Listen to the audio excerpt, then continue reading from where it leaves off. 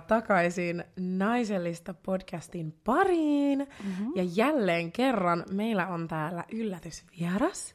Ensinnäkin pakko sanoa jälleen kerran shoutout meidän aikaisemmille vieraille ja shoutout tälle ihanalle vieraalle, että se tuli näin lyhyellä aikajanalla. Jälleen kerran, jos te katsotte videota, te tiedätte kuka se on, mutta keep it a secret for a minute.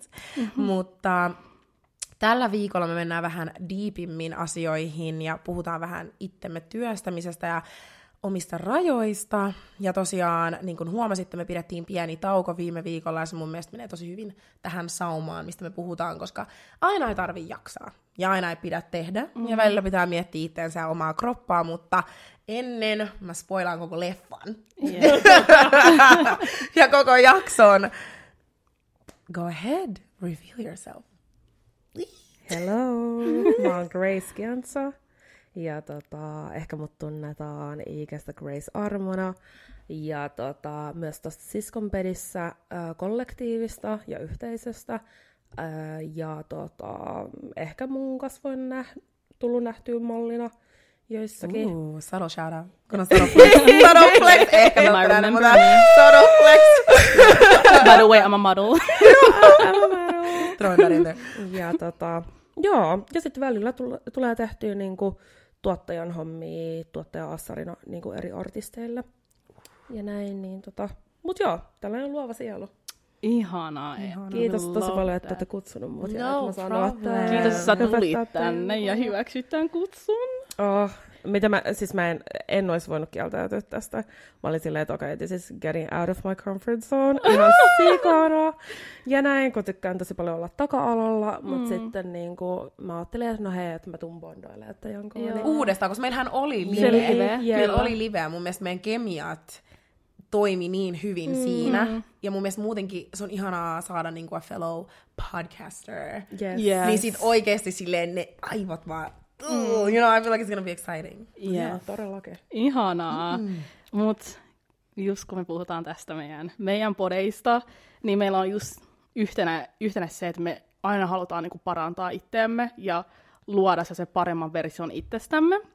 Niin jos me nyt hypätään tähän päivän aiheeseen vähän, let's go, please. Niin kysymys sulle, että kummassa skenaariossa sulla on vaikeampaa asettaa rajat, että onko se työelämässä tai sitten ihmissuhteissa? Musta tuntuu sillä täysin rehellisesti, että työrooli oleva Grace. Koska musta tuntuu, että mä oon tosi niinku tunnollinen niinku tekijä. Ja sitten mä oon myös perfektionisti. Ja kuittaan. Ja sen mukana tulee niinku tosi paljon sellaista itsekriittisyyttä. Niin sitten ehkä sen perfektionismi ja itsekriittisyyden kanssa tulee vähän niinku jatkuva sellainen fiilis, että mä en tee riittävästi, että mä en tee tarpeeksi. Ja että mun tarvii niinku osoittaa ihmisille, että mä oon hyvä työntekijä. Ja että niinku, mä hoidan kaikki mun asiat silleen tosi hyvin. Niin sit mä asetan itteeni jotain sellaisia niinku ylimääräisiä paineita. Vaikka ihmisillä on jo sellainen fiilis, että tiedät, sä teet tosi hyvin. Niinku ihan mainio duuni. Sä haluat tehdä enemmän. Niin sitten siinä mä huomaan, että okei, että se mun raja on tosi häilyvä. Joo. Että siinä mä en niinku näe itseäni sillä täysin. Siis mulla tuli kun semmoinen stomach drop, koska sä kirjaimellisesti selitit niinku täysin, miltä musta tuntuu työelämässä. Ja sit just se, että kun sä teet, ja välillä ei vaan ole enempää annettavaa. Mut sit sä vaan niinku keksit jonkun oman tien, keksit jonkun oman reitin. Ja sit kun me puhutaan vähän myöhemmin siitä, mutta niinku esimerkiksi se burnout tulee tosi helposti, koska musta tuntuu, että sä alat tekemään kaikkien muiden duunia, vaan että sä saa... Ja se ei ole silleen, että sä haluat saada itsesi näyttää paremmalta, vaan sä low-key, sä teet sitä niinku muiden takia. Mä ainakin teen sen itteni takia. Että mä niinku osoitan itselleni, että sä oot hyvä työntekijä, ja että kellään ei ole mitään moitittavaa, ja kellään ei ole mitään sanomista, ja musta tuntuu, että se menee kans käsi kädessä tälleen laktiin mun yes man syndrooman kanssa. Että se perfektionismi oikeasti silleen niinku valtaa. Ja se on tosi ahistava fiilis. Se on tosi semmoinen, niinku, että mun tää tehdä ja mennä. Ja sit jos pysähtyy, tulee tosi semmonen, niinku, että you feel guilty. Almost for like stopping. Mut onko sulla sit se myös se työelämä, jos sun pitäisi valita. Niin mä kysyn Ibolta. Ja. Mulla on työelämä. Joo. Mutta sit samalla mulla on tosi paljon ittenikaa, koska mulla ei ole sellaista selvää viivaa siinä. Mun mielestä työibo ja henkilökohtainen ibo menee oikeasti käsi kädessä, koska se on tosi niinku vaikea selittää, koska silleen mä pidän tosi paljon semmoista niinku yllä sellaista tiettyä roolia. Et mä en halua olla mitenkään silleen, I'm fake. No, mutta silleen niinku, että mä en osaa jättää töitä töihin. Tai ennen enää ainakaan. Se nyt jo vähän mä osaan niinku, tiputtaa laukun, mutta silleen ennen en yhtään. Okei, eikö se ei ole sellaista niinku, koska musta tuntuu, että mä en tiedä, no nyt kun sä selität sun, niinku, sä sanoit sitä, että se ei ole niinku, sillä, että sä haluat niinku, please other people, mutta musta tuntuu, että monella on just se, että koska työelämässä on niin paljon tuntemattomia, niin jotenkin on sellainen niinku, halu ja niinku, vähän niinku, vaikuttaa paremmalta. Että se, niinku, se on vähän niinku, alatajunnassa low-key. Niin sen takia monella, musta tuntuu, moni voi niinku, samaistua, että työympäristö on vähän niinku, se, missä on vähän haastavampaa laittaa niitä rajoja, koska niinku, sä et halua niinku, sä et halua olla hankala. Joo, sä et halua olla hankala. Musta tuntuu se myös työelämä. Joo. Mutta ei. Musta tuntuu, että ennen se oli työelämä, mutta nyt se vähän niinku, se on samalla tasolla ihmissuhteiden kanssa. Et töissä mä muistan, kun mä ekaa kertaa aloin työskentelemään, niin mä jäin aina ylitöihin ja kaikkea. For free. For free. Mä olin kun voiko se jäädä? Sulla tyyli mulla iltavuoro. Voiko se tulla huomenna aamulla? Niin mä aina pistin niinku, ne. Niin mä en osannut pistää rajoja työään niin ympäristössä.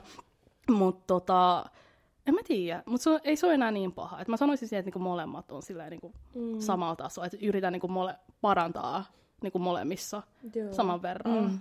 Niitä mun rajoja.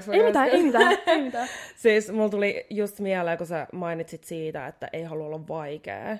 Niin sitten niinku, ja myös Ibo mainitsit siitä, että sulla niinku, se on enemmänkin niinku, et ittees varten. Ja sitten, että aika monilla niinku, sit taas niinku, muit varten, niin itse just halusin korostaa niinku, siinä omassa vastauksessa, että mulla just ajaa se, että muit varten. Että mä laitan muut niinku, mun edelle. Ja sitten myös, niinku, että se, että mä en halua olla vaikea, niin sit tulee vähän niinku, se omankin etnisyyden niinku, kautta niinku, se, että että mä en halua luoda sellaista kuvaa, että tää ulkomaalainen. On niin vaikea. Joo, toi on niin silleen se on niinku selkärangas. Joo, se on. Ja sit kun musta tuntuu, että paras asia, mitä mä oon ikin kuullut, on ollut mun äitiltä, kun mulla oli mun elämäni eka burnoutti. Kun mä olin vielä niinku vaatekaupassa duunis. Niin äiti oli silleen, että se työpaikka jää pyöriin, vaikka sä kuolet. Exactly. Ja mä olin silleen, ding! Teekö se on niin simppeli asia? Mä se, mä jään saikulle. Teekö mä olin silleen, mä jään? Koska mun päässä, tai mä en tiedä, onko teilläkin semmonen, että se paikka räjähtää. Joo, mun käsiin. Jos mä lähden räjähtää. Tiedätkö se, että mikään ei tule toimii siellä työpaikalla. I'm gonna be a failure. Like, kaikki on mun niskas. Vaikka siellä on silleen, ensinnäkin työlistassa on silleen 25 muuta ihmistä. Ja varsinkin sulki Grace, kun sul on, you dibble dabble everywhere. Sul on sun se Siskonpedi-konsepti ja podcasti, ja sit sulla on se, että you be a model, ja sit sä niinku oot tapahtuma-alalla, niin oot sä löytänyt ikinä semmoista balanssia? Rehellisesti en. Mä haen sitä vieläkin, vaikka mä oon siis käynyt terapiassakin joku 5 vuotta, sillä viime kesänä oli niinku mun päätös niinku sille terapian niinku kaudelle, mutta en mä niinku siltikään niinku pysty sanoa, että joo, että mä onnistunut, mutta sitten silleen, en mä tiedä, kyllä niinku, just kun ollaan puhuttu tässä niinku siitä burnoutista, niin sitten niinku sen kautta mun keho, mulla on siis ollut pari burnouttia takana, niin sitten niinku mun keho on rasittunut ja mun mieli on ollut rasittunut niinku niistä niinku, kokemuksista, niin sitten niinku, nykyään mun keho ilmoittaa tosi herkästi, että heti kun mä oon ylittänyt niinku itteni. Mikä se ilmoitus on? 'Cause I get a rash. Joo. Joo, mä saan saman tien ihottoman tai mä rupeen oksentelemaan. Se on mun kehon tapa. Onko sulla mitään semmoista, niinku vaikka joku migreeni? Jollain tulee migreeni tai joku? No mulla on itse asiassa niinku, ahdistuneisuus ja sitten mun keho tärisee ja sitten mun keho niinku, silloin kun mä olin uupunut, niin mulla oli sellaisia kipuja niinku esim. Mun kyljissä, kun mä hengitin, tai sitten mun penikat, että kun mä kävelin, niin sitten niihin luihin niinku sattui. Oikeesti. Miettikää, kuinka paljon niinku se että kun sä rasitat sun henkinen voi oikeesti niinku silleen osua sun kroppaan noin paljon. Harvoin sitä huomaa. Oikeesti harvoin sitä huomaa. Harvoin sitä huomaa. Ja tällä, että niinku, ne niinku, heti niinku, menee silleen päälle. Ja sitten niinku, totta kai niinku, uni. Niinku, että siinä mulla tulee heti, niinku, jos mä näen tosi paljon unta niinku, vaan niinku, duunista, niin sit silloin mä tiedän, että okei, nyt kaikki niinku, duunit vierii niinku, tänne mun henkilökohtaiseen elämään. Ja tälleen, niin Nyt kun sä puhuit, ihana kun sä puhut niin avoimesti, kiitos paljon. Niin mä sanoin jo kiitos, koska I know this is gonna get real deep. Ja mä toin jo meille kunnon vessapaperit tähän, koska seuraava kysymys tulee, mä annan sen itse asiassa molemmille. Koska me puhuttiin just siitä, että vaikka Grace sulkisi sun kroppa silleen, alkaa hälyttää, mun kroppa hälyttää, ja mä tiedän Jodi, että sulkisi silleen omalla tavalla hälyttää, ja tulee semmoinen, että nyt pitää lopettaa. Niin mikä oli se teidän H-hetki, mistä olitte silleen, että nyt mä laiminlyön itteeni liikaa, ja sitten se muuttui semmoiseen, mä työstän itteeni. Musta tuntuu, että kaikilla tulee se seinä, missä sä oot silleen, että okei, nyt riitti. Että se on joko sun toka, eka, 3., 5., toivottavasti kellään ei 6. burnouttia. Että jossain vaiheessa sulla on se H-hetki, mikä saa sut olla silleen, että okei, I gotta reverse and like start working on myself. Muistatteko te, mikä teidän niinku it-hetki oli? Mä mietin vielä. Okei. Grace näyttää nyt silloin valmiin vastaus. Mä oon silleen, joo me vaan.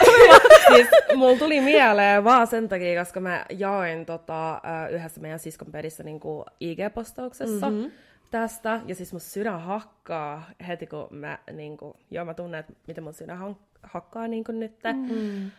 Koska se oli niinku, se oli tosi henkilökohtainen, mutta me puhuttiin niinku silloin uupumuksesta. Ja näin, että miten se voi niinku tunnistaa ja että milloin me tunnistettiin, niin sit mulla oli niinku sellainen kohta mun elämässä muutamia vuosia taaksepäin, että mä olin niinku asunnoton. Ja sitten niinku, siihen aikoihin mun duunissa mä pyörryin muutamia kertoja niinku, asiakaspalveluduunissa. Apua. Ja sitten mulla tuli justiin niinku näitä fyysisiä oireita. Ja sitten se niinku vaan näkyi sit sellaisena myös, että mä en pystynyt enää käymään kaupassa hoitaa mun niinku asioita. Ja tälleen niinku käytännöllisiä asioita, koska se mun sosiaalinen ahdistuneisuus myös kasvoi silleen ihan sikana. Niin sitten silloin ihmiset, niinku, ja sitten mun mieli vaan meni tosi synkkää paikkaa. Niin sitten ihmiset silleen mun ympäriltä, ja sitten niinku kävin työterveyslääkärillä ja niinku psykologilla silloin ja psykiatrilla, niin sitten ne sanoi, että hei nyt oikeasti, että nyt on pakko laittaa stoppi tähän. Ja näin, että mä itse vielä elin, mä olin vaan silleen, no vitsi, että mä saan itteni ylös sängystä ja mä ilmestyn niinku sinne duuniin, niin ei tää on niin paha. Ja tälleen, niin sitten ne laittoi niinku sen stopin siihen. Ja sitten mua kannustettiin tosi paljon niin kuin mun frendit ja mun valittu perhe ja niin kuin nämä ammattilaiset niin kuin kannusti silleen hakea terapiaa, niin kuin pitkäaikaista terapiaa. Niin sitten silloin mulle tuli niin kuin sellainen, no sanotaan oikeasti, että vasta niin kuin ehkä 3 kuukautta, kun mä olin siinä terapiassa, niin mä silloin tajusin silleen, että okei, mä oon ihan kuses. Ja tälleen, että mä oon laiminlyönyt itteeni ihan sikana.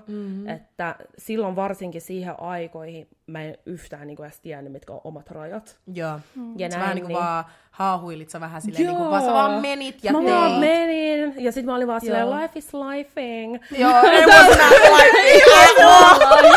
It wasn't lifing. Siis ihan oikeasti. Niin sitten niinku ihmiset silleen periaatteessa mun ympärilläkin, silloin ne tietyt ihmissuhteet, mitä mulla oli silloin, niin ne asetti niitä rajoja mun elämää. Koska mä en itse osannut niinku säätää niitä rajoja. Niin sitten periaatteessa ne myös ihmissuhteet hyöty musta. niinku sille ajallisesti, energeettisesti. I showed up every single time for them. Ja tälleen, niin ehkä sillä tavalla mä näen niinku sillä, että se on periaatteessa itteeni laiminlyömistä koko ajan. Ja näin. Mutta tällainen extreme case. Ei, siis ei, mun mielestä niinku, mä oon omalla tavalla shokissa, koska tiedätkö, kun mitä mä sanoisin tän? Musta tuntuu, ensinnäkin, mä haluan sanoa sille, että oh my god, you're so strong. Mutta mä vihaan sanoa koska meidän ei kuuluisi olla ei sun ei tarvi olla aina vahva. Niin sen takia mä ärsyttää sanoa jollekin silleen, että oh my god, sä oot niin vahva, koska I don't wanna romanticize the idea of staying strong, mutta sä oot. Sä oot. Ja musta tuntuu tummina naisina, ylipäätään naisina, onko teillä ikin tullut semmoinen fiilis, että niinku, et meidän on pakko olla vahvoja? On. Joo. Kun sä katsot vaikka äitiä tai jotain, niin just toi, kun mä kuuntelin tätä tarinaa, kun sä oot silleen, että mä olisin voinut vielä mennä. Niin mä voin vaan kuvitella, että sä oot oikeasti sun päässä silleen, yeah, this ain't it, like this is not bad. Ja sä ois voinut pyörtyä ympäri Helsinkiä. Ja sä oot vaan silleen, I can do it. Mutta oliko sulla niihin aikoihin sellainen mindset, että jotkut voi paljon huonommin kuin minä, tai niin kuin, you know, people are dying him type of the accent. Siis ehdottomasti. Ja sitten myös ehkä sen takia, koska myös ihmiset siihen aikaan ei kauhean avoimesti puhunut niinku niiden silleen burnoreista, niin sitten niinku sitä ei tullut kauheasti niinku nähtyä, että okei, miltä periaatteessa niinku burnout voi näyttää. Ja sitten myös, koska mun perheen jäsenet on aika hengellisiä, niin sitten ne hengellisti tosi paljon niinku sitä mun voimavaroja. Silleen, että kyllä niinku toi niinku ylempi voima niinku sut parantaa ja antaa voimaa ja vähän niinku naamioi niinku sitä itse ongelmaa, vaikka ne näkee, että mä kärsin.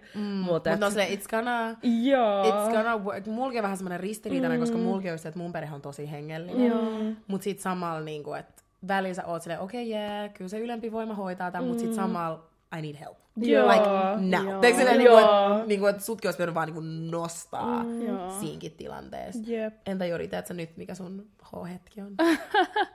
Musta tuntuu, että rehellisesti mä en tiedä, mikä saa mut siihen, että mä vähän niin kuin se, okei, nyt pitää parantaa. Että mä vaan tiedän sen, että mä etänen tiedätkö, niin kuin silleen, tosi usein ja helposti. Ja sit musta tuntuu varmaan se, että kun mä kuulen, että muut huomaa sen mussa, on varmaan se, mikä on se mun H-hetki. Koska mä koen, että kukaan ei huomaa. Tai silleen, että mä vähän niin kuin mun omissa oloissa ja niin edespäin. Että mä oon silleen, että tää on vaan minä. Mutta mä unohan, että en mä oo 2H tällaista. Että normisti mä, I don't know, kyllä mä oon tiiäksä, positiivinen ja kyllä mä puhun ja niin edespäin.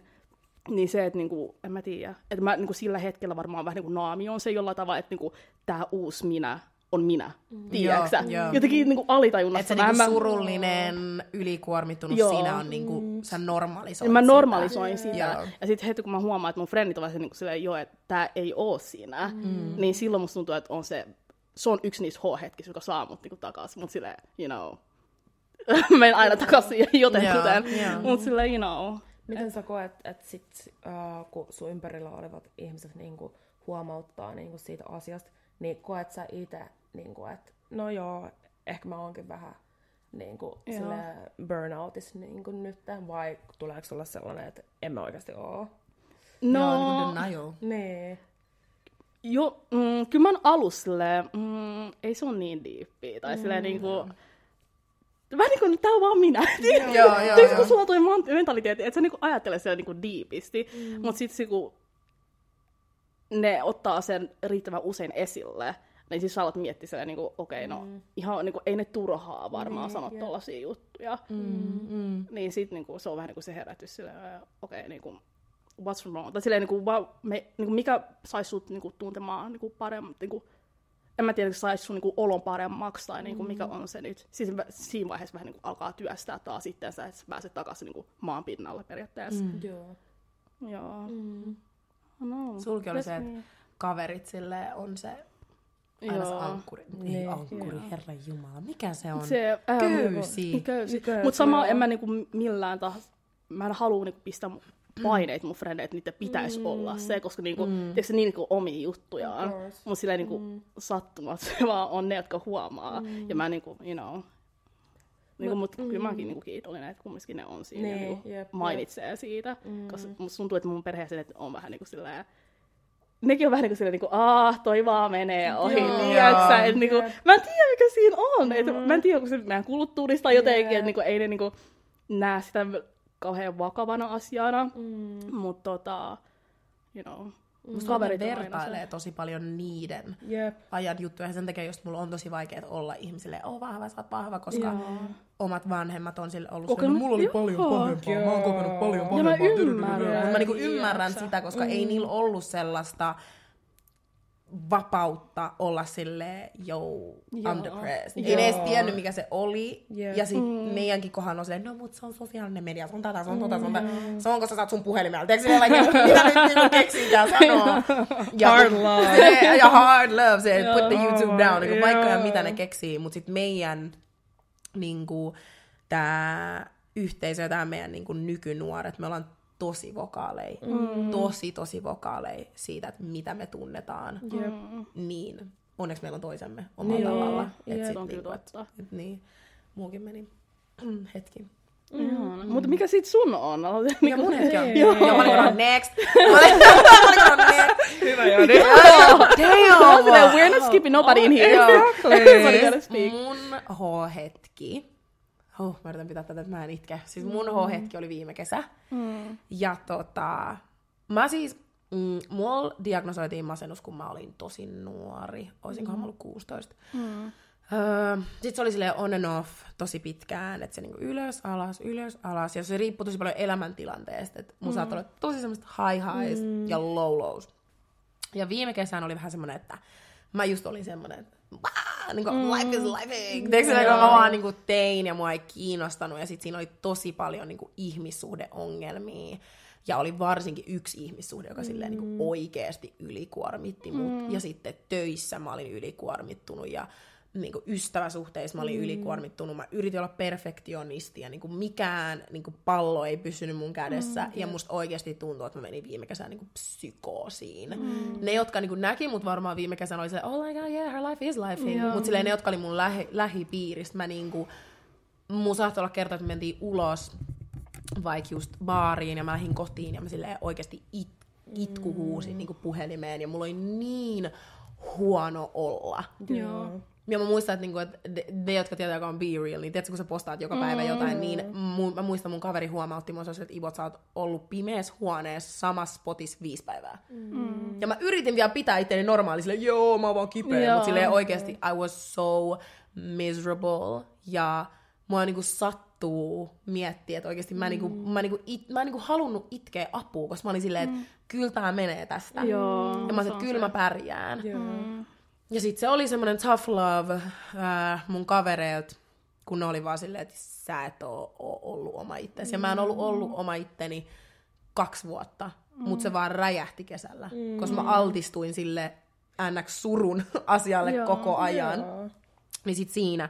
Ja sit just se, että mä en osannut sanoa ei-töistä. Ja se oli sit ekaa kertaa sen jälkeen, mun mielestä kesän jälkeen heti elokuussa mä jäin burnout-lomalle. Mä muistan, että mä olin silleen, että mä en niinku, se oli just kun äiti oli silleen, että kuuntelee, se paikka pyörii ilman sua. Että sä et pyöri, jos sä et niinku nappaa ittees kiinni. Ja se oli se, että mä olin niin, mä oon varmaan vieläkin tosi tottunut kipuun. Ja mä oon tosi silleen, että mä altistan. Silleen, että mä en osaa sanoa, että altistaaks mä itteni kivulle, koska mä vaan, I don't feel the difference. Mä saatan olla yhden päivän silleen, oh this hurts. Mut sit mä oon vaan silleen, no, mennään vaan. Ja mullakin on sama kuin Gracelle, että silleen, että ei mulla ollut viime vuonna mitään rajoja. Siis mä en tiennyt mistään mitään. Mä vaan niinku, sanotaan, että jengi vaan ylitti niitä, mut joka kerta mä olin silleen, että kyllä mä kestän ton. Et tiedätkö silleen, niinku, että se toleranssi vaan kasvoi, kunnes sit se oma seinä tuli vastaan. Ja mä olin silleen, että ei. Ja kun mäkin olen silleen omalla tavalla tosi jääräpää. Että silleen, jos mun kaverit on silleen, jos oot muuttunut tai jotain, että you acting off tai jotain, niin mä yritän olla silleen, mitä mä voin olla weird, eikö mä oon Ibo, like I'm the extroverted one, like what do you mean, eikö mä yritän silleen piiloutua sen NS-roolin taakse, minkä mä oon kasvattanut.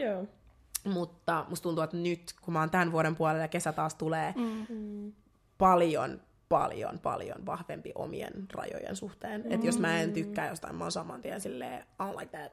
Ja se on tosi vaikeeta sanoa ääneen. Se on. Ja heti kun mä oon sanonut, kyllä mä itken sen jälkeen, koska mä silleen, oh my god, it was for me. Mut silleen, niin kuin, it's for me. Yeah. You know, no one else is gonna do it but me. Tiedäks? Mutta, Se on tosi rohkea. says you.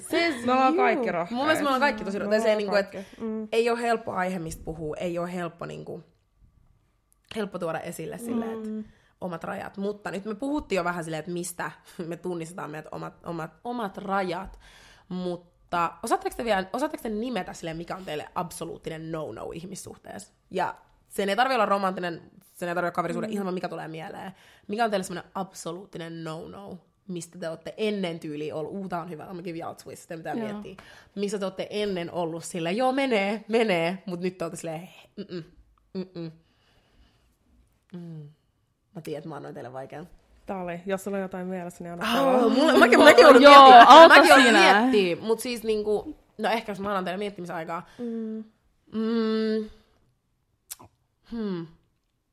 Betrayal. Mulle oli ennen ihmissuhteissa, ehkä kaverisuhteissa. Mä olin tosi semmonen, niinku, että sä voit kävellä mun päältä ja tehdä ihan mitä haluut. Ja mä aina tuun näkee kukkaset ja kepposet. Ja mä tuun aina olemaan silleen, niinku, että mä annan anteeksi, että sä oot ihminen. Ja kuinka, niinku mun mielestä tää kuulostaa tosi silleen ilkeältä, mut silleen, että se ei mene enää läpi mulla. Koska mä oon vaan silleen, että mä en aio istua mun omaan. Koska loppupeleissä, jos ihmissuhteessa tapahtuu jotain, että valehdellaan, mennään toisen rajojen yli tai ihan mitä vaan, niin sä et oikeasti tuu ikin pystyy katsoa sen yli. Toi on mun mielipide. Että sä et oikeasti silleen, että 10 vuoden päästä ootte kumbajaa, sitten jotain tapahtuu uudestaan, joka tulee uudestaan triggeröimään sen asian. Niin se on mulle semmoinen, koska musta tuntuu, että mun koko elämän, kun oli people pleaser, niin kärsi niin paljon siitä, että ihmiset vaan teki mitä halus, sano mitä halus, ja mä olin vaan silleen, teettekö te? Tuo oli tosi samaistuttava. Et musta tuntuu, että mullakin on ollut ja sitten just siinä on sekoittunut niinku sitä, että on ollut taipumus niinku haluu nähdä aina niinku sitä hyvää ihmisissä.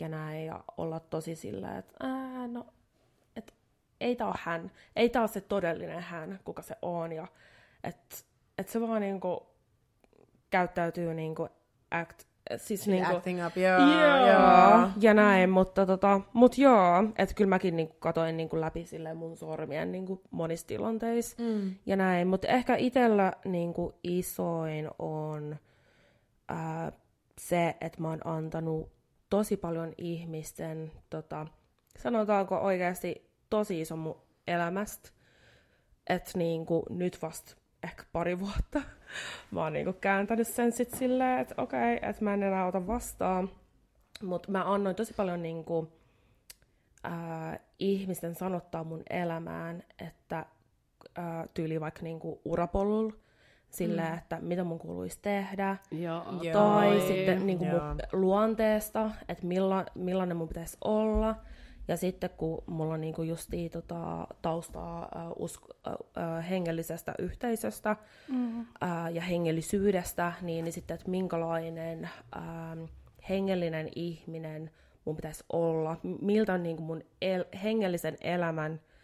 hengellisen henkilön elämän pitäisi näyttää, ja että mä sitten myös niinku elin sillä tavalla. Kaikki moraalikysymykset ja kaikki arvot tuli sen kautta, mitä ihmiset sano niinku mulle. Et mä oon sallinut ihan sikana ihmisten niinku puhuu mun elämään sitä jotenkin, että mä oon ruvennut niinku elämään niiden kautta. Ne määrittelee sun elämää sun puolesta, tiiäks? Just toi. Niin sitten ehkä silleen ihan nyt muutaman vuoden vasta, niin mä oon löytänyt niinku silleen mun oman voiman ja mun oman äänen niinku olla silleen, että ei, että niinku hitto vie, että mä määritän niinku mun elämän. Ja tää on ollut tosi silleen haastavaa, tai silleen, mut mä oon tosi iloinen siitä. Mä niinku koen, erilaista niinku onnellisuutta sinne mun elämässä tällä hetkellä. Mä olin just sanomassa, sulla tulee semmoinen different type of glow. Ihana, kiitos. Et siihen mä oon halunnut olla sille yhteydessä. Toki niinku, kyllä mä vieläkin niinku, taistelen esimerkiksi niinku mun äidin kanssa siitä, että silloin on sellainen kompleksisuhde niinku sen omaan niinku minäkuvaan ja niinku sen itsetunto on niinku aika heikko. Yeah. Ja näin, niin sitten niinku, se, että miten se projisoi niinku sitä silleen niinku muuhun, esimerkiksi niinku kommentoimalla vaikka niinku mun ulkonäköä, niin sit se on vielä niinku sellainen, mitä rehellisesti mä vieläkin niinku taistelen. Niinku, ja muutenkin silleen äiti-tytär-suhteet on niinku tosi haastavia. Tosi sellainen, että mä oon ollut ihan silleen, että vitsi, että mun aivot ei niinku käsitä niinku tätä suhdetta. Tai silleen, että niinku, ihminen, silleen, kenen kanssa sulla on sellainen side, niinku, ihan niinku sellainen unbreakable. Ja niinku tosi että miten ne voi niinku testaa sun omia rajoja noin paljon. Että se on niinku, mun mielestä se on häkellyttävää. Tai silleen, niinku, että mulki on tosi samaistuttava toi. Thank God, vuosien varrella se parani, mutta siihen meni se, että mä muutin pois. Koska se oli just sitä, että mä samaistun tuohon jotenkin tosi paljon, kun sä sanoit sen, että, niinku, että oman äitin kanssa on ollut niinku battles ja semmonen, että niinku, ne heijastaa niiden itsetuntoa ja niiden vaikka huonoa oloa, mitä niillä on saattanut olla niiden nuoruudessa. Ja sit tulee vähän semmonen nukkekodissa olo, jota yritetään vähän silleen niinku vekauttaa ja heittää. Ja sit kun on toki naisina, on just semmonen I'm a grown woman, like I can do what I want, mut sit sama siinä on semmonen respect question. Koska mä en voi olla epäkunnioittava sua kohtaan. Koska sä elät sen kuplan alla kumminkin, jos sä oot vielä kotona, niin se on niinku, musta tuntuu, että kaikilla tapahtuu just se, että heti kun ne muuttaa pois, niin ne on vähän helpompi puhua asioista, koska ne ei ole enää vähän niinku sen niinku silmien, niinku äitien silmien alla silleen, että okei, nyt mulla on mun oma elämä, musta tuntuu, kun muutetaan ulos siitä, anyways, tai niinku muutetaan pois kotoa, sä luot sellaisen vähän niinku kovemman niinku sen kuoren itsellesi, ja sä alat niinku, vähän niinku elää sua varten, ja aina kun sä meet kotiin, ei ole takaa raivossa silleen niinku, äiti tätä ja äiti sitä, niin sä niinku luot itselle sellaisen uuden niinku sinään niinku kuvan, ja kun sä meet takas sinne äidin vähän niinku kotiin, se ei ole enää tiedä sun äidin, ja sä voit olla silleen vähän vapaammalla mielellä siellä, ja olla silleen niinku, you know what, okei, tässä on mennyt varmaan pari kuukautta, mutta mä oon kasvanut, mä en hiffannut se, että mä oon aikuinen, säkin oot aikuinen,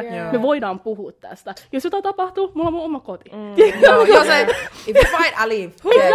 I leave. Niin musta tuntuu, että niinku toikin on niinku varmaan joissain tilanteissa on vähän niinku auttanut niinku sille näkemään ja puhumaan asioista. Että vaikka se ei oikein mene silleen, miten haluaa, ne tietyt keskustelut äidin kanssa niin edespäin, mutta kumminkin se, että saat sanottua ja niinku, se kuulee, sun ajatukset on tärkeitä. Vaikka ne haluaa aina väitellä, että niinku, mä en ymmärrä, kyllä ne ottaa sen huomioon. Kyllä. Siis mulla tuli tosta mieleen, että just, että kun me kolme nyt satutaan tässä ole afrikkalaisia, mutta silleen niinku, että ylipäätään, you didn't notice, mutta niinku, ylipäätään kun tulee ulkomaalaisesta taustasta ja varsinkin silleen nigerialaisessa kulttuurissa, musta tuntuu Kongo-kulttuurissa, se on niin, ne aikuisten mielipiteet on oikeasti tosi tumma pilvi, kun sä kasvat aikuiseksi. Ja sä, niinku just se, että sä elät niiden raamien sisällä. Ja myös se, että siis maailman tyhmin asia, siis musta tuntuu, että mä oon sanonut tämän jossain jaksossa, mutta silleen, että perusvaikeet, jos mä menin nuorempana, sanotaan, että alle 20 mä menin ulos, ja mulla oli vaikka shortsit, koska mäkin tuntuisin uskonnollisesta kodista, niin shortsit oli a issue. Tiedätkö silleen, mun aito tyyli siihen, miksi sun pakarat näkyy? Tiedätkö silleen, go put on some pants. Niin sekin, että kun mä kävelin ulkona, niin se riitti, että joku tädin täti oli siinä, ja mä olin saman tien paniikissa. Että mä en voinut kävellä vaikka stadissa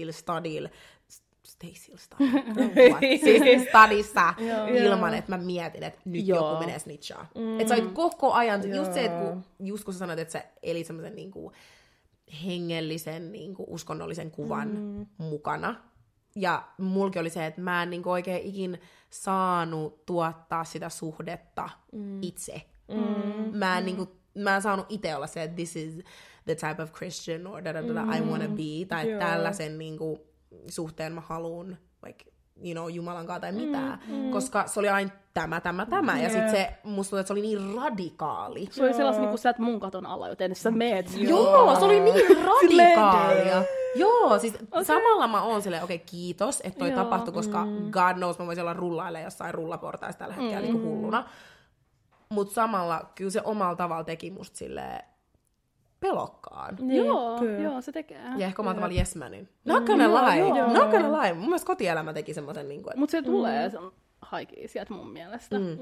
Siitä. Kun me ollaan puhuttu siitä aikaisemmin, että se isoin syy on just se meidän kasvatus. You know. Samaa mieltä. Ja varsinkin se, että kun niinku, yritetään asettaa sääntöjä silleen sun elämään niinku pelon kautta. Ja tietynlaisen kontrollin kautta, vaikka halutaan tarkoittaa niinku hyvää sillä, niinku, vähän niinku opastaa lasta tai ohjeistaa niinku lasta niinku tekemään asioita, mitä ne ei tehnyt. Ja tälleen, niin sitten, että vaikka se tuleekin hyvästä paikasta, se kuitenkin niinku, ehkä tuottaa tietynlaista säröä niinku sit siinä, että sit kun ehkä suomalaisessa kulttuurissa annetaan niinku tilaa niinku ihmiselle niinku löytää jotenkin se oma identiteetti ja niinku halutaan uskoa siihen, että sä niinku etit sitä koko elämänkaaren aikana. Ja että sulla on tietynlainen se, sä oot voimallinen silleen, itse määrittää niinku asioita silleen sun elämässä. Ja näin, niin sitten ehkä silleen omien niinku afrikkalaisten, niinku, tai puhun vaikka niinku omasta puolestani, omien vanhempien kautta on sitten tullut ehkä sellainen olo, että mä en ole kykeneväinen niinku tekee. Niin sitten ehkä sitä on sitten iso osa elämää ollut vähän, niinku, elänyt sitä vähän niinku sellaisena kädettömänä ja tällaisena. Ja hirveän riittävä olo. Tulee tosi sellainen riittämätön, koska koko ajan on jotain korjattavaa tai sanottavaa tai aina on parannettavaa, ei siinä mitään. Mutta ehkä se, miten se tuotiin meille esille, oli tosi semmoinen huono kritiikki. Ja just se, että eli vähän semmoisena niinku avuton, että en mä tiedä mitä. Ja sitten ehkä niinku just liinas semmoiseen, että no mä nyt teen mitä ne sanoo ja meen tällä ja tälleen. Mulla on kysymys nyt, kun me puhuttiin kasvatuksesta. Siis mulla tulee aina mieleen. Siis mulla tuli mieleen se, että tää on kaksipuolinen kysymys.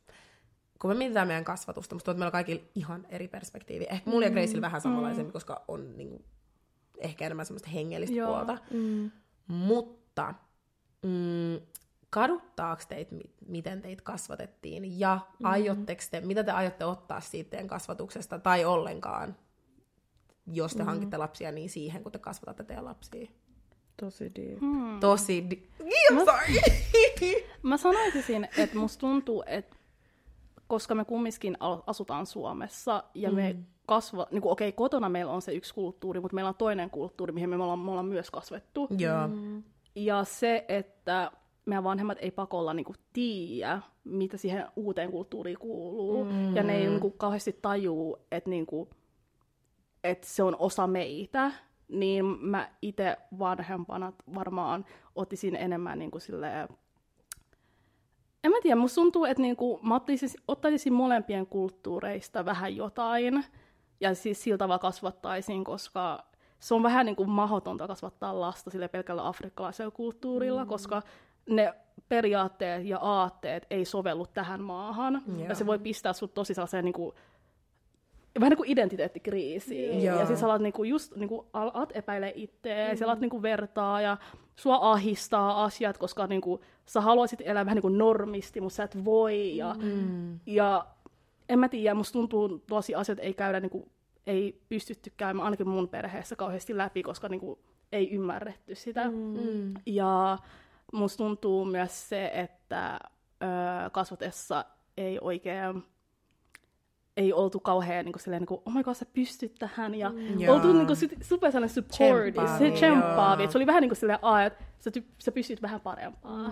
Tai jos se ei ollut parempaa, niin sua vertailtiin, jotta, ja sillä vertailun kautta ne luulee, että sulle tulee lisää motivaatioa, vaikka se ei kauheasti motivoida, se paljon enemmän. Niin musta tuntuu, että ne on asiat, mitä niin kuin, mä en varmaan tois mun niin kuin, mun perheeseen ja mun lapsiin. Ja niinku mä ymmärrän, että kumminkin, että miksi ne on sellaisia, niinku miksi ne ja miksi ne näkee niinku siinä niinku se tärkeyden, että niinku ne kasvattaa meidät afrikkalaiseen kulttuuriin, mutta just se, että niinku vähän unohtaa sen, että me ei olla siellä maassa. Ja täällä on niinku eri tavat ja eri menot ja lapset on niinku erilaisia täällä kuin siellä. Niin joo, että toi on vähän niinku se mun... What about you, Gracie? Siis toi oli kyllä... siis musta tuntuu, että se ensimmäinen kysymys, että onko jotain, että mitä katuu, niin mä huomaan, että mun tarvii ehkä työstää itsessäni jotain sellaista myös anteeksi antoa, niin kuin silleen, ehkä niin kuin mun vanhempia kohtaa ja näin, niin sit sen takia niin kuin toi kysymys on silleen tosi iso, mutta ehkä niin kuin menemättä niin kuin silleen sellaiseen kriittiseen sävyyn, niin sitten mä ehkä poimisin myös niinku ton vertailun ja sitten myös niinku pelko, sellainen pelosta käsin niinku lapsen kasvattaminen tai silleen, niin musta tuntuu, että se on ehkä sellainen asia, mitä mä oon silleen katunut, koska musta tuntuu, että se on ihan kuin sellainen vankila jotenkin. Että se vaan niinku rajoittaa ihan sikana sitä elämistä ja sellaista niinku lapseuden niinku kokemista. Tai silleen, että niin, musta tuntuu, siellä on niinku, toi on tosi haastavaa, koska just mitä niinku Jodinakin sanoi, että niinku siitä identiteettikriisistä, niin musta tuntuu, että mä oon saanut sellainen tietynlaisen palan niinku siitä kongolaisesta kulttuurista, mutta sitten samaan aikaan vanhemmat on halunnut kasvattaa niinku tähän suomalaiseen kulttuuriin tosi vahvasti, jotta niinku mut hyväksyttäisiin täällä niinku silleen Suomen kansalaisena. Ja näin, niin sitten niinku ehkä itse, mitä mä niinku haluaisin viedä niinku silleen tulevalle niinku sukupolvelle, niin olisi sellaista, että muistutusta omista juurista, että mistä sä oot tullut. Ja mun kohdalla niinku, se on se kongolaiset juuret ja suomalaiset juuret. Ja näin, niin musta tuntuu, että mä niinku, toisin niinku, niitä molempia. Ja myös se, että mä veisin ne käymään niinku, Kongossa, koska mä en ole vieläkään käynyt Kongossa.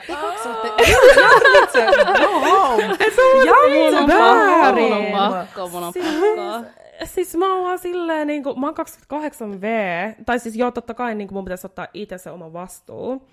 Mut jos mä olisin voinut toivoa, niin mä olisin vienyt kyllä niinku, pikku Gracein niinku, sinne Kongoon. Koska kyllä mä koen, niinku, että se on tosi merkittävä kokemus osana niinku, sitä kasvua niinku, tulevaksi Graceiksi, aikuiseksi Graceiksi, teini Graceiksi ja näin, että mä saisin enemmän ymmärrystä itsestäni ja näin, ja niistä niinku kongolaisista perinteistä ja näin, niin joo, musta tuntuu noin, ja suomalaisessa kulttuurissa myös niinku tunteiden salliminen, niinku ehkä silleen kodin ympäristön niinku inhimillistäminen puhuttelee mua niinku tosi vahvasti, että toivottavasti mä pystyn niinku äitinä niinku sitten tuomaan sen pöydän. Niin. Joo. Mulla on... Okei, nyt taas tää menee tosi diipiksi, mutta siis mulla on aina ollut tosi sellainen iso pelko tulla äidiksi. Ehkä vaan, koska mua pelottaa, että mä kasvatan mun lapset vähän samalla tavalla niin kuin mut kasvatettiin. Tai että mä kasvattaisin mun lapsen sekasortoisessa kodissa. Koska omalla tavalla it's under your control, mutta samalla elämä hittaa. Tiedätkö, en mä usko, että mun äiti ja iskä heräsi aamulla on silleen, let's get divorced. Mutta silleen niin kuin, se. Ja sitten ehkä kans se, että äiti oli mulle nuorempana tosi ankara, mistä mä oon omalla tavalla kiitollinen, koska se oikeasti piti mut sillä raiteilla. Koska sit omalla tavalla, kun olin nuorempi ja oli tää niin kuin eurooppalaisempi kulttuuri, niin välissä oli vähän liian hei. Tiedätkö, miksi mä olin kello 3 aamuyöllä ajamassa jopolta. Ja se meinasi, se kuri oli omalla tavalla tosi hyvä. Mutta musta tuntuu nyt, mitä mä oon kartoittanut, että koska mä haluan olla äiti, mä tiedän sen, mutta siinä on tosi iso pelko sen ympärillä, ja että miten ne kaksi kulttuuria voisi tuoda yhteen. Ja ehkä se, että mulla on myös sama semmoinen anteeksianto, koska just se, että kun mä olin teini ja iskä ei ollut niin paljon kuvioissa, niin äitille mulla niinku meni tosi pahasti päät niinku yhteen, ja siinä tuli sanottua ihan sikan pahoja asioita, mistä mä oon vieläkin silleen healing my inner child, että musta tuntuu, että mun sisäisen lapsen pitää olla 100% antanut anteeksi mun menneisyyden ja antanut anteeksi myös itselleni mun tekoja ja silleen sanoja, että mä voisin tuoda uutta elämää maailmaan, koska silloinkin mä pystyn olemaan paljon omalla tavalla rennompi ja sitten silleen niinku uusi näkemys ehkä siihen, koska se pelottaa mua, se niinku ajatus on niin pelottava, koska it's all he ja hei ja kivaa, kun sä oot silleen, yeah, baby is cute, mutta silleen mä aina mietin heti, mä en ikin mieti, että kun se lapsi on silleen 1-2V, vaan mä oikeasti mietin jotenkin suoraan siihen, että kun se on 15, että millainen mä olin 15-vuotiaana ja siihen, että mitä mun pitää työstää aikuisena naisena, jotta sen mun lapsen niinku koti on stabiili ja mun lapsen niinku ympäristö on stabiili, koska myös se, että sun ympäristö ehkä nuorempana ainakin mulla oli niin heiluva, niin se teki tosi paljon mulle. Plus se, että ei voinut sanoa miltä tuntuu ja tai voi sanoa, mutta they didn't get it, tai silleen, you know. Niin kaikki toi tekee sen, että niinku, et mä voisin olla silleen, okei, let's be a mom. Let me be a. Mun mielestä on toi, koska harvoin tulee, musta tuntuu, että me aina puhutaan niin jaksoissa ja muutenkin elämästä, niin ainakin kavereiden kanssa sisäisestä lapsesta, mutta musta tuntuu, että sitä ei oikeasti pysähdy välillä miettiä, että mitenköhän sillä voi, ja ovikellolla on ihminen, mutta me jätetään se sinne. Mä en oikein varma, miltä tulee näyttää vielä tulevaisuus. Mutta oikein on vähän niin kuin silleen, että en mä tiedä silleen, sä et ikinä voi suunnitella mitään etukäteen. Että musta tuntuu, että kunhan sä tiedät, että sä yrität tehdä parhaas, ja sä annat rakkautta, ja sä haluat niinku kasvattaa sen niinku hyväksi ihmiseksi, ja sä näytät sille hyviä tapoja, niin se, niinku, se on jo niinku erittäin hyvä alku. Että niinku, ei ole, niinku, en mä usko, että niinku, kellään on minkälaista gameplania. Joo, ei ikin voi olla täydellinen. Ei voi oikein olla sä et oikein voi olla gameplania, koska sun lapsesta voi tulla ihan mitä vaan. Ja sit sun pitää myös antaa sille se tila olla, mitä se haluaa olla, mutta sit samalla pitää se omissa raameista. Tiedätkö, mä meinaan, että siinä on semmoinen, se on tosi kaksipiippunen asia. Mutta ja mä mietin sitäkin, kun sä mainitsit siitä, että on niinku tietynlaista pelkoa siitä, että jos oma vanhemmuus muistuttaa niinku, omien vanhempien, mutta sitten ehkä mä näen sen sillä, että jo niinku tässäkin hetkessä sä periaatteessa teet sitä muutosta niin kuin silleen vanhempana. Mä oon niin bamboozled, mutta anyway, mä olin kysymässä. Tai Grace oli puhumassa siitä, että just, että mitä mä meinasin siitä, että pelottaa se, niin kuin, että susta tulee niin kuin, tai ei sille, että no kun omalla tavalla ei viitti sanoa, että mä pelottaa, että musta tulee mun vanhemmat, koska samalla kyllä mä arvostan, mitä ne on tehnyt, ja mä haluan kumminkaan niin kuin laiminlyödä sitä, että ne kasvatti mut. Se on niin kuin fakta.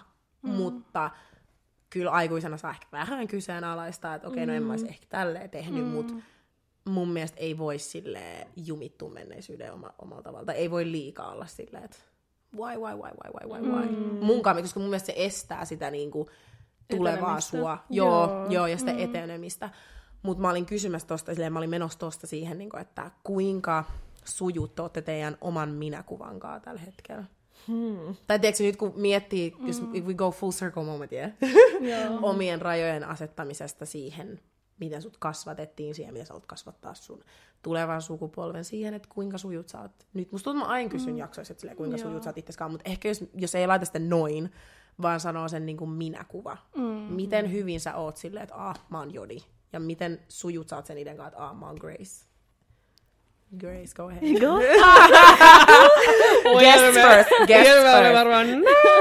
Joo, sait kun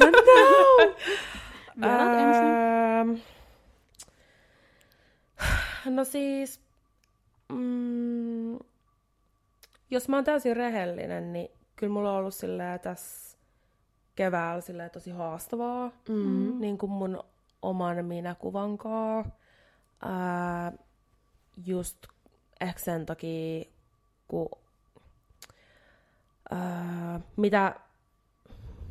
mitä lähempänä periaatteessa niinku, tai kuinka läheisiä periaatteessa olevat ihmissuhteet niinku puhuu mun elämään, niin mä myös niinku imen sen. Ja sitten, koska mulla oli just vähän aikaa sitten aika sellainen, meillä oli erimielisyyksiä niinku mun mutsinkaan, ja niinku mun mutsi on silleen aika ilmaiseva henkilö. Niin sitten niinku, mä vähän niinku opetin sitä siitä, että se ei ole ok kommentoida vaikka niinku mun ulkonäköä ja mun kehoa ja näin, niin sit se ei niinku saanut yhtääkin mun pointista.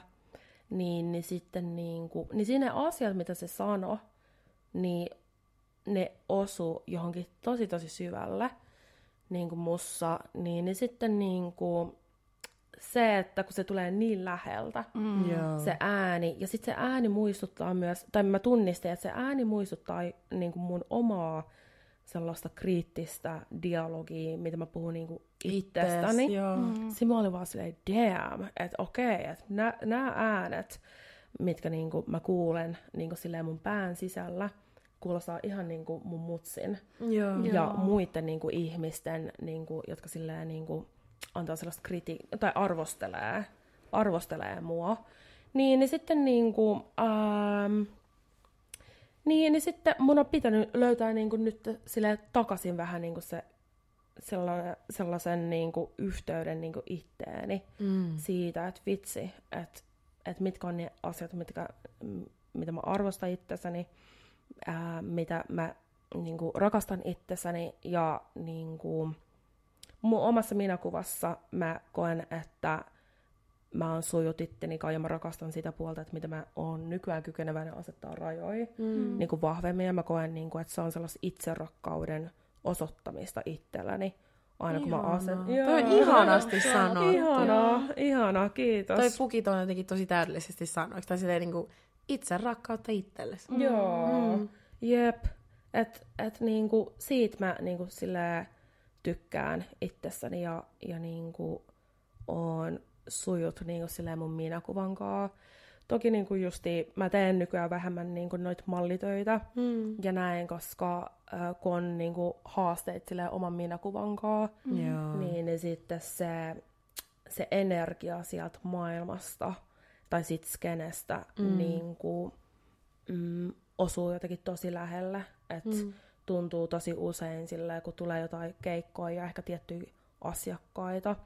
Ja koska kilpailu on tosi kova, niin sit sen takia mä nykyään niin teen sitä harrastusmielessä. Ja näin, koska mä oon ehkä nyt sellaisessa paikassa ittenikaan, että mä en halua enää lähteä tekemään sellaisia asioita, missä mun pitää muuttaa itteeni. Ja sitten sellaiset ympäristössä, missä mä koen jatkuvasti sellaista riittämättömyyden tunnetta. Se ei ole se energia, mitä mä kaipaan, niin kuin kokee sitä itsessäni tai edes niin kuin miettii hetken sillä, että vitsi, että nyt mun pitää treenaa, nyt mun pitää katsoa, mitä mä syön, tai että niin kuin nyt mun pitää olla tosi edustavan näköinen niin kuin tätä keikkaa varten ja tällä. Että mä nykyään vaan niin kuin esimerkiksi niin kuin otan sellaisia työkeikkoja vastaan, missä mulla on sellainen olo, että okei, tää on sellainen tyyppi, tämän asiakkaan tiimi, niin luo mulle sellaisen kuvan, että come as you are. Ihana. Joo. Että niinku tuo on se turvallinen ympäristö. Just toi. Turvallinen ympäristö, joo. Koska mun mielestä se ympäristö, just kun sanoin niin skeneä ja kaikkea tätä, niin se ympäristö on sitä, että kaikki kilpailee itsensä sekä toistensa kanssa. Ja mun mielestä kaikki kamppailee hiljaa salaisesti niistä samoista asioista, niin sitten se heijastuu. Ja se on vähän semmoinen pomppuefekti. Että se pomppii joka ikisestä ihmiset siitä huoneesta. Ja sit it gives off nasty energy. Jos ei osaa silleen pakettaa. No nyt silleen, mä en osannut paketoida sitä, mutta jos sä et niinku tunnista sitä välttämättä tai osaa pukea sitä sanoiksi, niin se tulee pompahtaa semmoisen tosi negatiiviseen sävyyn. Mutta mä ymmärrän ja mä tykkään, mitä se sanoo. Mä tykkään, mitä se niinku puit ton. Ja mulle jotenkin jäi mieleen se niinku self-love. Kun musta tuntuu, että se on asia, mitä tosi moni hokee, mutta kukaan ei puhu siitä, että miten sä puet sen itsellesi ja miten sä niinku näytät sitä itsellesi. Ja mun mielestä it's a form of self-love, että sä et altista enää itseäsi niihin tilanteisiin, jotka pistää sut kyseenalaistaa tai pistää sut tuntee semmoista riittämätöntä tunnetta, tai riittämättömyyden tunnetta. Suomen kieli on so annoying. Mä like, so annoying. Oh my tunteja. No, mutta mitäs teillä? Mitäs Jodina? Joo, bounce it right back. No musta tuntuu, että tällä hetkellä mulla on aina niitä vaiheita, kun mä koen, että niinku, et ei vitsi, että mä oon niinku fine itteni kanssa ja niinku, että kaikki on hyvin ja niinku, tää on se minä, että niinku, tätä mä oon oottanut. Mä oon oottanut, että päästä tähän vaiheeseen. Mut sit niinku, musta tuntuu, että niinku mä oon aina sanonut, että se on asia, mikä ei ikinä lopu. Että se niinku, on aina jotain niinku, paranneltavaa. Ja musta tuntuu, että mä en itse tässä vaiheessa, että niinku, on paranneltavaa. Vaikka mä olin yli pari viikkoa sitten, kuukausi sitten, silleen, joo, elämä loistaa, ja tää on niin minä, ja niinku asioita tapahtuu, ja siis sä vaan silleen, like, sorry, mun pikkusisko oli silleen, niinku, säkin kirjoitat podissa, mä olin samassa fuck. Sorry. No, kyllä se varmaan TikTokissa on kuunnella. Joo, silleen, we ain't the first one. Mutta niin sit mä olin vähän niinku silleen, fuck, niinku, mä en oo ns. Täydellinen. Mitä mä voisin sanoa sen sillä järkevästi? Tää on niin vaikea niin sanoa sanoilla, niin kun sä tiedät, mitä sä tunnet sisälläs. Mutta niin, että niin tapahtuu aina asioita, ja siis sä oot vähän niin kuin silleen, että niin en mä välttis ookaan niin hyvä ihminen. Koet, että sä oot niin the most lovable and the most nicest person, mutta sit sä oot vaan niin tapahtuu, tai sit sä oot silleen, että ainakin mulle tulee sellainen, että kyllä on paranneltavaa. Että mä ajattelin, mutta niin se ei pidäkään paikkaansa, niin nyt mä vähän niin sellaisessa tilanteessa, mä oon vähän niin kuin silleen, että niin kuin, no, mitä mä voin tehdä, jotta mä voisin olla vähän niin kuin se, tästä vielä parempi versio. Että mä vähän niin kuin siinä pisteessä mun elämässä. Että niin kuin työstän vielä. Vaikka vähän aikaa sitten podin alussa mä olin kunnon, yeah, I made it! I found peace! Ja, niin kuin, ja mä en ole aina samalla kuin pari vuotta sitten, että niin kuin mä oon kasvanut siitä, aina on kasvamiseen, niin kuin, tiiäksä, on tilaa kasvamiselle. Yeah. Se on vähän niin kuin mun vaihe tällä hetkellä. You know, basically. Saanko mä kysyä jatkokysymys? Joo. Kysy. Mutta sitten me pompataan takaisin sun. Ei, mä haluaisin kysyä.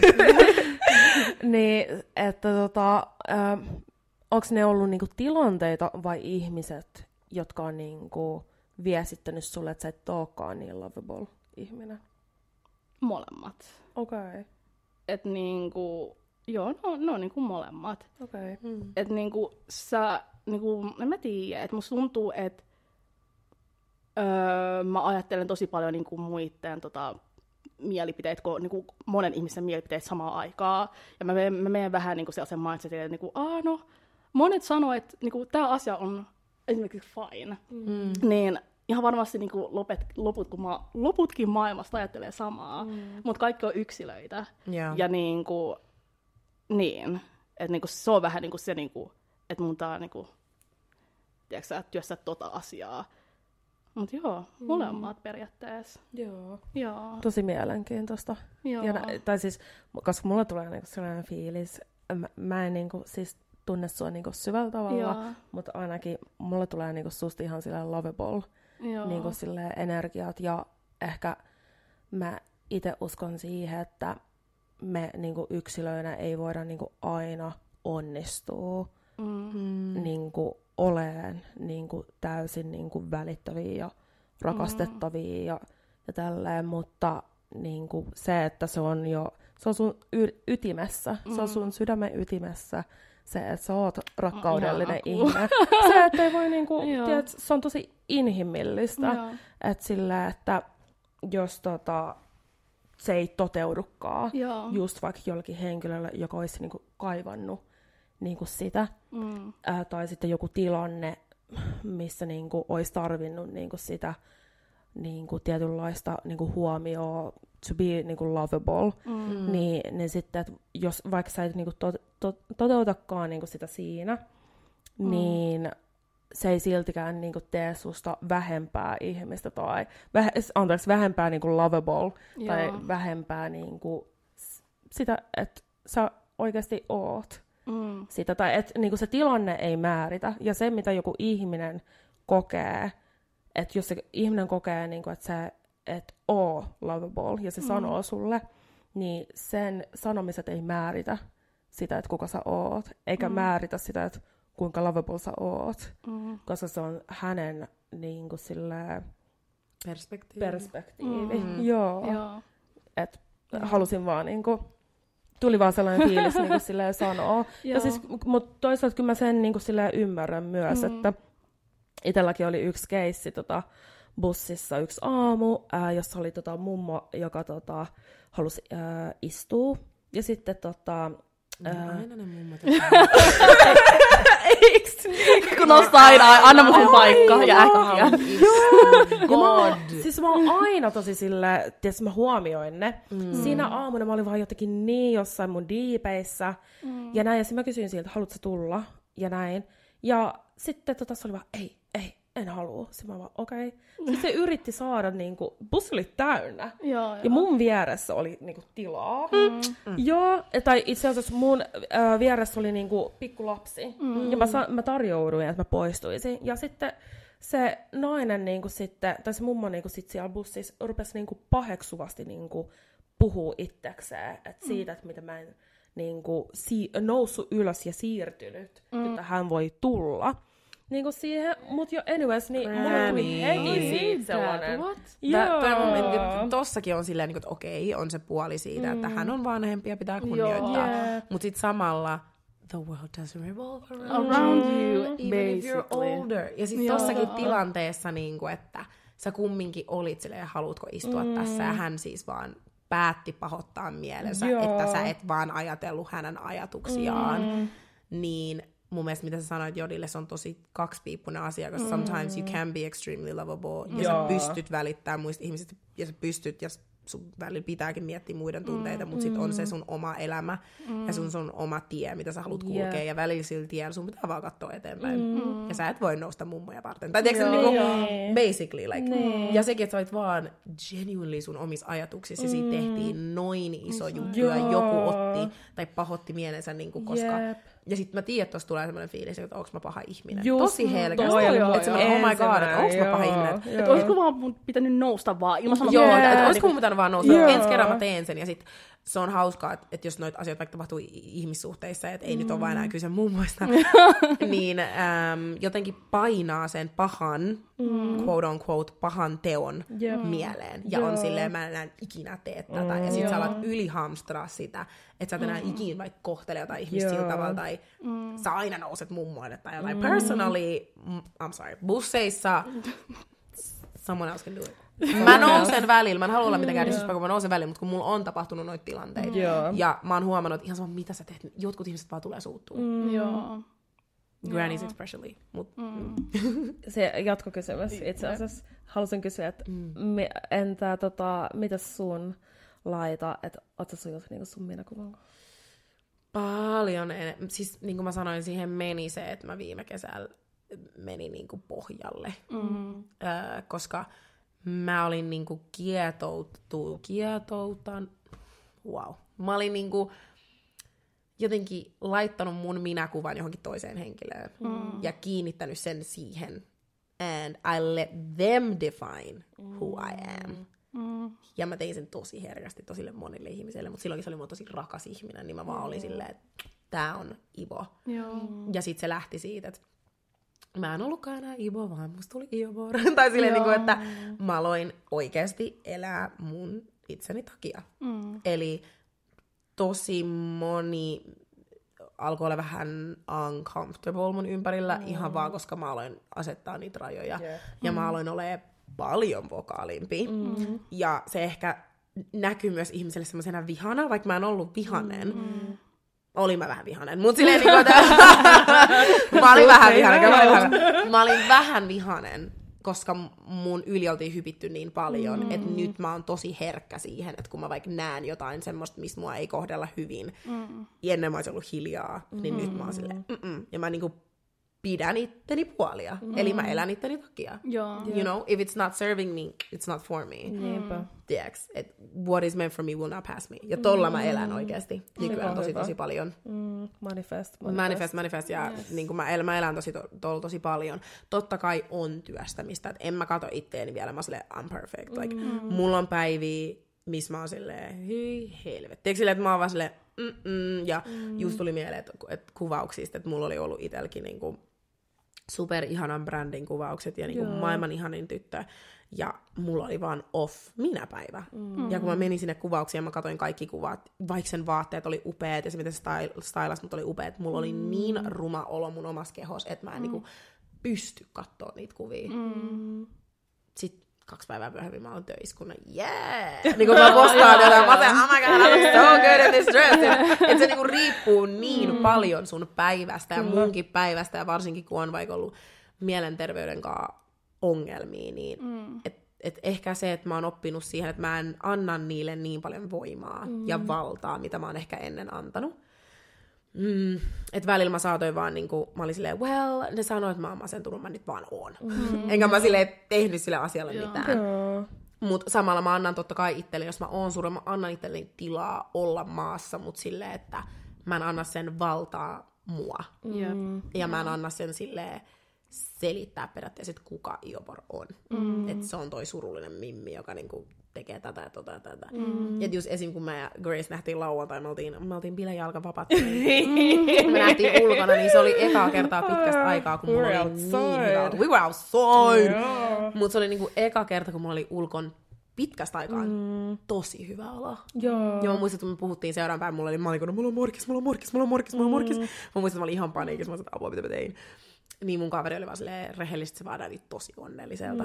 Että se oli silleen, niin kuin, you were just having the time of your life. Ja mä olin silleen, yes, vihdoin. Joo, niin se pitäisi mennäkin. Niin se pitää mennäkin. Mutta just se, että huomaat, kun mä oon vaihtanut sun oman ajattelutavan ja ollut vähän armollisempi itselleni ja ollut itteni niin kuin suurin tuki, asiat muuttuu täysin. Joo. Täysin. Jep. I love that. I love this full circle moment for all of us. Grace, mikä fiilis? Ihan sika hyvä fiilis. Tulisitko takaisin, jos kutsuisin siis sinut? Ehdottomasti. Siis mulla on jotenkin, mä oon niin kova jännittäjä yleensä, mutta musta tuntuu, että niin mä vaan chillaan. Joo. Ja mulla, niin on se viba, mitä mä kaikki aina sanoo, ja mä rakastan sitä joka kerta, että mä vaan chillaan. Exactly. Niin kotoisa olo, ja silleen niin kuin hyvä olla niinku siinä omassa pehmeydessä. Ja mä jotenkin tunnen, että tässä on niinku sellainen pehmeä fiilis, mutta sitten samaan aikaan kepeä fiilis. Ihana, kiitos. I love that. Jouni, mikä fiilis sulla on? Hyvä fiilis. Teki hyvää. Tää teki hyvää. Varsinkin kun me ei ollut kuvattu vähän aikaa ja puhuttu niin kuin meidän terapiasessioissa. Joo, niin. Meilläkin oli semmoinen, että meillä tuli se meidän oma raja vastaan. Me oli silleen, että nyt, että me oltiin vedetty mun mielestä se eka tuottari niin täysiin, niin kuin 10 viikkoa, non-stop, ja sitten itsekin, kun me ollaan joskus puhuttu, että mä oon niin perfektionisti, että kaiken pitää mennä tietyllä tavalla, siis itselleni mun omassa päässä pitää mennä siis tietyllä tavalla, eikä se välttämättä aina heijastu paperille, koska me eletään maailmassa, missä asiat muuttuu. Niin huomas, että kuinka paljon siihenkin ihan niin kuin luomiseen tarvii tauon, jotta sä voit luoda jotain parempaa ja olla niin kuin autenttinen. Niin siihen menee tauko. Jep. Siis itse asiassa mä haluaisin kysyä, että miten tunnistitte, että teidän piti asettaa sen tauko tuohon väliin? Mulla oli vaan se, että mikään enää toiminut mun päässä. Okay. Et mua niinku ahisti tää sohva. Tai se ihan rehellisesti, mua ahisti tää sohva. Ja mä olin silleen, että mä en vaan pysty nyt laittaa kuvauspäivää tonne meidän kalenteriin. Ja mä en pysty tuomaan mitään hyvää ilman, että mä vaikka istun tässä sohvassa tosi silleen jumittuneena. Ja mä vaan niinku, ja musta tuntuu, että se on niin surullista sanoa, mutta silleen, tää alkoi ahistaa mua. Ja tää syntyi niin kauniina asiana, ja mä haluan pitää tämän kauniina asiana, niin se oli mun hetki, missä mä olin okei, mua ei siis sais ahistaa tämä asia, niin it's not about this, it's about me, you know? Et niinku, musta tuntuu, että mielialat vaihtelee koko ajan, ja jos ei ole siinä vaiheessa elämää, että niinku, et pystyy niinku tekemään monia asioita samaan aikaan ja tehdä täysillä, niin joskus on vähän niin kuin silleen, niin kuin otetaan vaan taukoa, niin kuin, turhaa niin kuin väkisin. Joo, ei voi tehdä mitään väkisin. Joo, että niin kuin otetaan nyt viikko, hengähdetään tässä hetken, ja sitten palataan sitten vierakaan. Joo, vierakaan silleen, easy way out, noin. Silleen, you know. Ihanaa. Se oli pieni herätyskello. Joo. Mutta se teki hyvää, koska mun mielestä moni ei tiedä, mutta if we're being completely transparent, niin meilläkin on silleen, että me kuvataan viikkoa ennen. Että meillä ei ole just silleen vaikka, että meillä on valmiita jaksoja, mitä me vaikka tuodaan ulos, koska tosi moni ihmetteli, kun me oltiin silleen, me jäädään tauolle, niin siis kaikki oli silleen, eikö teillä ole joku jakso valmiin? Mä sanoin, että ei. Ei. Eikö silleen, että me kuvataan aina viikkoa ennen, että meille se toimii ja meillä se on tosi sellainen fresh-konsepti sitten. Niin obviously, kun mä ja Jorina myös työskennellään joka päivä, niin se on tosi hektistä. Tiedätkö, että just mitä Jori sanoi, että se oli niinku raskasta, että piti vaan niinku, ja mun mielestä vaikein osuus siinä oli ehkä ainakin mulle, mä en tiedä, susta Jodi, oli ehkä itselleen niinku sen tauon salliminen. Et sit kun laittoi sen storyn ja se meni, niin heti tuli semmoinen teekö semmoinen okei. Että mun ei tarvitse miettiä viikkoon mitään. Tai teekö tuli niin, koska ennen mä laitoin sen, niin teekö tuli tosi semmoinen, että okei, että are we failing people that listen to us? Mitä ne sanoo? Mitä ne sanoo? Ja mäkin olisin kysynyt meidän yhteiset kavereet, että okei, kuolet sä, jos sä saa maanantai jaksoa? Niin sitten jotain läpäällä oli se, no on se vähän tylsää, mutta silleen obviously. Tai tiedätkö, että sanoo, että vähän tylsää, mutta se obviously teidän terveys ja mielenterveys ennen jaksoa. Joo, ehdottomasti. Ihanaa. Mutta tiedätkö, Grace, miten me lopetetaan meidän jakso? Uskallatko mä antaa tämän sulle? Okei, mä en muista. Sä et muista? Mäkään muista. Ja mä tässä joka ikinen viikko. No se on mä ainoa. Joku, okei. Jos meidän seuraava vieras kuuntelee, y'all better memorize this. Mutta näihin tunnelmiin ja näihin fiiliksiin. Hyvä. Tässä oli tämän viikon Jakso. Naisellista podista. Melkein. Vauva, kun on stressihiki vaikka valuu. Yksi sana vaan. Yksi sana jakso so close. Ei se mitään. No jos tulee koskaan kutsua uudelleen, niin sit I will I will note you on this one. Okay. Mutta tässä oli tämän viikon Naisellista podcast. Kiitos. Bye. Bye.